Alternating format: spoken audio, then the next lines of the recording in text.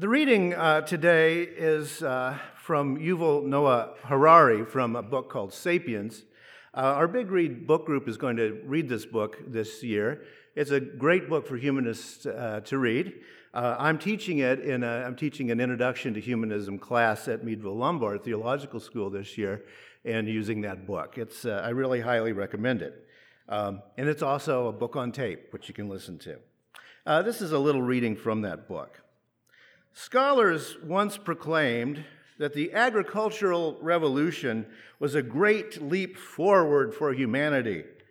They told a tale of progress fueled by human brain power. Evolution gradually produced ever more intelligent people. Eventually, people were so smart that they were able to decipher nature's secrets, enabling them to tame sheep and cultivate wheat. As soon as this happened, they cheerfully abandoned the grueling, dangerous, and often Spartan life of hunter-gatherers, settling down to enjoy the pleasant, satiated life of farmers. That tale is a fantasy. There is no evidence that people become more intelligent over time. Foragers knew the secrets of nature long before the agricultural revolution, since their survival depended on an intimate knowledge of the animals they hunted and the plants they gathered. Rather than heralding a new era of easy living, the agricultural revolution left farmers with lives generally more difficult and less satisfying than those of foragers. Hunter-gatherers spent their time in more stimulating and varied ways and were less in danger of starvation and disease. The agricultural revolution certainly enlarged the sum total of food at the disposal of humankind, but the extra food did not translate into a better diet or more leisure time. Rather, it translated into a population explosion and pampered elites. The average farmer worked harder than the average forager and got a worse diet in return. The agricultural revolution was history's biggest fraud. The body of Homo sapiens had not evolved for farming. It was adapted to climbing apple trees and running after gazelles, not to clearing rocks and carrying water buckets. Human spines, knees, necks, and arches paid the price.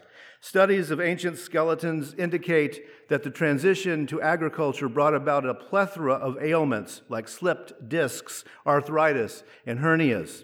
Moreover, the new agricultural tasks demanded so much time that people were forced to settle permanently next to their wheat fields. This completely changed their life. We did not domesticate wheat, it domesticated us.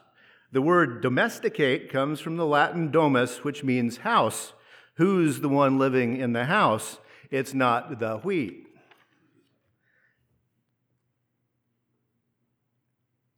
Labor Day. In 1935, a U.S. government truck, part of a New Deal program called Relief, pulled up at my grandfather's house. Now, that house was a 2-room sharecropper shack, and 16 people were living inside. The family was starving to death. It wasn't malnutrition, it was starvation. The government truck was distributing surplus food, which on that particular visit consisted of a gallon glass jar of mustard. That was it. My father was 11 years old at that time, and he and his siblings thus became the first generation of U.S. children raised on what came to be known as welfare. That first glimmer of government help proved to be a harbinger of things to come. Now, I come from a long line of poor people, part of what's known as the incorrigible poor or the long-term poor. Now, most of my cousins, and I had 64 cousins at one time, first cousins, most of my cousins, their children, their children's children, and now their children's children have never managed to get off government assistance in all those years. Back to the mustard. These were farmers who traveled by horse, and this was long before television had been invented. No one in the family had ever seen mustard. They thought, oh, it's what rich folks eat. So they ate it. It's all they had, though a gallon of mustard doesn't go all that far, which split between 16 people. It made them incredibly ill. So then they decided the government was out to poison poor people. Now, I suspect if that story had made it into the newspapers, some rich folks would have responded, "Hey, why are those poor people so stupid? Why didn't they just put it on their roast beef sandwiches," right? Well, that's the story of my family. We are a little bit of a sociological experiment. My father was one of 11 children. Of that group, eventually 3 escaped poverty. Now, how did those 3 escape? Well, my father was able to join a labor union, and 2 of his sisters married men who were able to join labor unions. The rest of those kids lived and died in the poverty that they were born into. Their children, my first cousins, and as I said, I had 64 of them at one time before death started weeding them out. We poor folk don't live as long as other folks. My cousins, for the most part, remained in the welfare system. I was, and 4 generations later, as far as I know, I still am, the only one of the descendants of that sharecropper's shack to ever have gotten a college degree. Now, I want to quickly point out that my father didn't try harder than any of his siblings. And I didn't work any harder than any of my cousins. Matter of fact, most of them had 2 or 3 jobs. It was just lucky. It's pure luck. And on this Labor Day, it's good to remember that the labor union is one of the few anti-poverty programs in the U.S. history that has actually worked. The rest of it is kind of handing out mustard to people. Well, okay, why talk about poverty when you can talk about the good old days? After all, I am a child of the golden age of U.S. labor unions. I'm part of the great in that Make America Great Again. My father was a member of the Boilermakers Union, officially titled the International Brotherhood of Boilermakers, Iron Ship Builders, Blacksmiths, Foragers, and Helpers. And yeah, that's where the name of the drink comes from. Those guys were a tough bunch. One Boilermaker's saying from the time went, "If you know you're coming home with all your fingers and toes, you're not going to work." They were tough. The fact is, if you handle red-hot steel 8 hours a day, sometimes 12 hours a day, 6 and 7 days a week, you're going to get hurt, often. And some of my first memories are the bitter cold when my father marched on the picket line during strikes. Every year, Mom and Dad would start getting worried along about November because the union contract had to be renegotiated before December 31st. And my parents prayed there wouldn't be a strike that year, and generally there was. And when that happened, the paychecks stopped. There was a strike fund that paid those who walked the picket line. So my dad walked the picket line. And my father made extra money tearing down old fences and old houses that provided the firewood to put in 55-gallon drums out on the streets for the picketers to stay warm. And I really loved tearing down houses when I was a kid. There's nothing quite as satisfying as slamming a crowbar through a wall and ripping its guts out. And this was long before fiberglass insulation, which I hate. Sometimes the strikes lasted for weeks, sometimes months, and one of them lasted for 2 years. Now, it can get long. I remember my mom ripping open a 10-pound bag of potatoes on Sunday nights, and she would count them out on the counter, putting them into 7 groups so that we would have something to eat for the entire week. Now, that was the 1960s, and that was the golden age of American labor unions. And my father was indeed fortunate to have a union job, a job that provided a living wage, some measure of safety and working conditions, health insurance that covered those constant injuries, provision for overtime pay, and a pension plan, though that went away when the Reagan administration began eliminating the New Deal era labor laws. Now, thanks to a union, unlike my dad, when he was a kid, I never actually went hungry. I had malnutrition, not starvation. And again, parenthetically, when you're born poor, you carry that all your life. I have a swayed back and bent legs due to my malnutrition as a kid. And it turns out that cornbread made with water and eating fried potatoes and lard every day for every meal is not all that nutritious for you. And, it's really a bad idea to be born poor. But here's the thing. When I was born, 25% of the U.S. population lived in poverty. 25%. By the time I was 10 years old, 15% of Americans lived in poverty. Then the U.S. poverty rate and the rise in U.S. worker incomes froze, and it hasn't changed since. It's still at 15% poverty rate. And the fact is that the $2.50 an hour that my dad made on a union contract back in 1965 has more buying power than the average $28 an hour that the steel makers get nowadays. So I really did live in the golden age of American labor when poor people could become not poor. We were still working class, but we weren't incorrigibly poor. I should again parenthetically mention something about the American class system. If you give poor people a fair wage, they become not poor, but they don't become middle class. The American class system simply doesn't work that way. Politicians would like you to think it works that way, but it doesn't. Working class people simply have different manners and mores. It's about sociology. It's not about your finances. I grew up working class, and I was taught the manners and the mores of the working class, not the middle class, which my parents considered not all that desirable. I can pass for middle class, but I don't think like middle class folks do. Middle classness isn't of interest to me, although money is.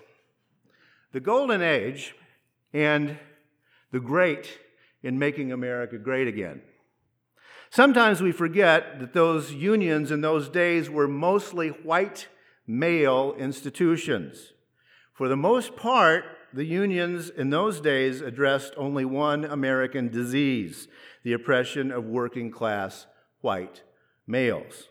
Racism and sexism had to wait. The Bread and Roses strike didn't work out for them.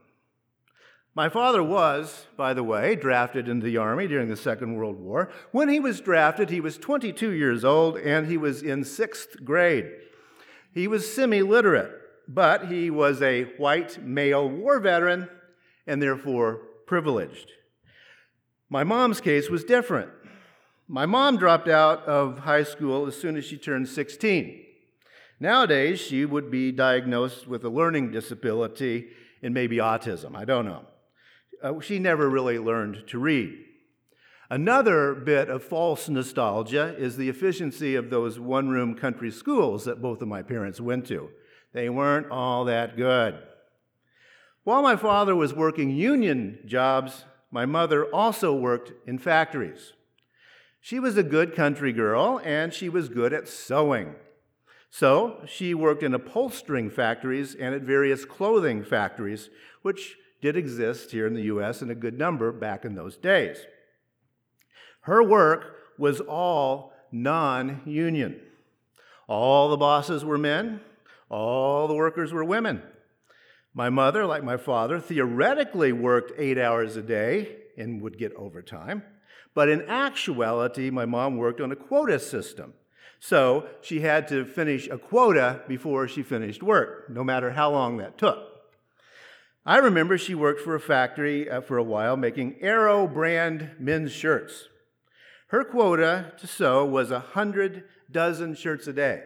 That's how they said 100 dozen, which I suppose 100 dozen sounds better than 1,200 shirts.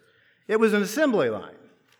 Mom sewed the collars. She was a particularly good sewer. 100 dozen a day, collars. That pace meant no lunch breaks, no water breaks, bathroom breaks only in extreme circumstances, and the only time those women got to work on company time was when they sewed their fingers into the machines, which happened fairly often because they were so tired and working so fast. And my mother's left hand was just all butchered up. For some reason, it was always her left hand. I should also mention, for you younger folks, that factories were not air-conditioned in those days, so every shop was a sweatshop, especially if you lived in the American South, where we lived. My mother got no overtime pay, no health benefits, no pension, and the mere mention of labor organizing would get you fired. The average now is about 20,000 people per year get fired for joining a labor union on their work, by the way. Bending over sewing machines all day eventually took its toll on my mother's back, and so she had to give up the better-paying sewing work and became what she called a washerwoman, doing laundry and mopping floors in various nursing homes to finish out her career. In her later years, my mother lived in constant pain, barely able to walk due to the damage to her spine from those jobs, and she never got any disability payments. And by the way, the perpetrator of that, the Arrow Shirt Factory, has moved to Myanmar, where you don't talk about labor union organizing. And so the damage goes on today in another generation and another generation. Now, I hope that you don't hear me saying, poor, poor, pitiful me up here. Both of my parents considered themselves extremely fortunate because they had the example of our family. And I have always considered myself extremely, extremely fortunate because I have the example of my family. My parents worked in the golden age of American labor. Two people born into abject poverty had food on the table, they bought a car, had a house, the American dream.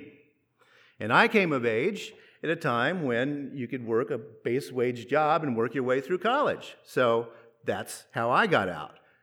So I'm not saying, I had it bad. As a matter of fact, now is the bad old days. What my parents and I accomplished is no longer possible for most people. The good old days weren't all that good, as I hope you hear, but they're better than now.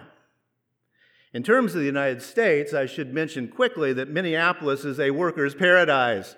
Yes, the DFL party has worked on workers' rights here, not so in most of the United States. The OECD, the Organization for Economic Cooperation and Development, is a 36-nation organization designed to aid members in making informed policy decisions concerning their economies. It's based in Paris, France. One part of the economy, of course, is working conditions of your workers, and the OECD rates member nations, all 36 of them, in terms of working conditions of its workers. The United States today ranks second to the bottom. We tie with Malaysia. For comparison, the OECD rates Brazil in terms of worker conditions at 4.1 on their scale. India gets a 2.5 on their scale. The United States ties with Malaysia at 0.3 on their scale. Now remember, this Organization for Economic Cooperation and Development is not some crazed Marxist underground cell throwing bombs. It's an organization of the world's top economies designed to foster market capitalism. It's pretty clear that we're wasting our money as American citizens on that particular group because it doesn't sound to me like we have any intention of doing what the rest of the nations are doing. We don't have to because labor unions in the U.S. are weak. Less than 10% of American workers now belong to labor unions. Why are we so low on that scale? Well, workers here can't afford health insurance. Workers here can't afford childcare. Workers here seldom get sick pay. Workers here almost never have actual job security. And the list goes on and on and on. 37 million working Americans live below the poverty line. And remember what I said earlier. Poor people stop being poor when you give them a fair wage. The wages for most Americans stopped growing in 1973 and has now gone down ever since, unlike the incomes of the richest 5% of Americans. And so, in this country, wage inequality grows and grows and grows. Well, okay, where's the hope? I hold on to the words of Chicago poet Gwendolyn Brooks. They're in the order of service this morning. She said, "Live not for battles won, live not for the end of the song, live in the along." Things can change. Not by making America great again like it was in 1960, because it wasn't great. But things can be changed by looking at simple economics. Poor people stop being poor when, instead of a gallon of mustard, you give them a living wage. You pay them fairly for the work done. The restaurant workers, the hotel workers, childcare workers, agricultural workers, data processing workers, you pay them fairly and they won't be poor. There's a whole lot of labor going on in this country, done by a whole lot of people who are struggling. A humane economy is possible.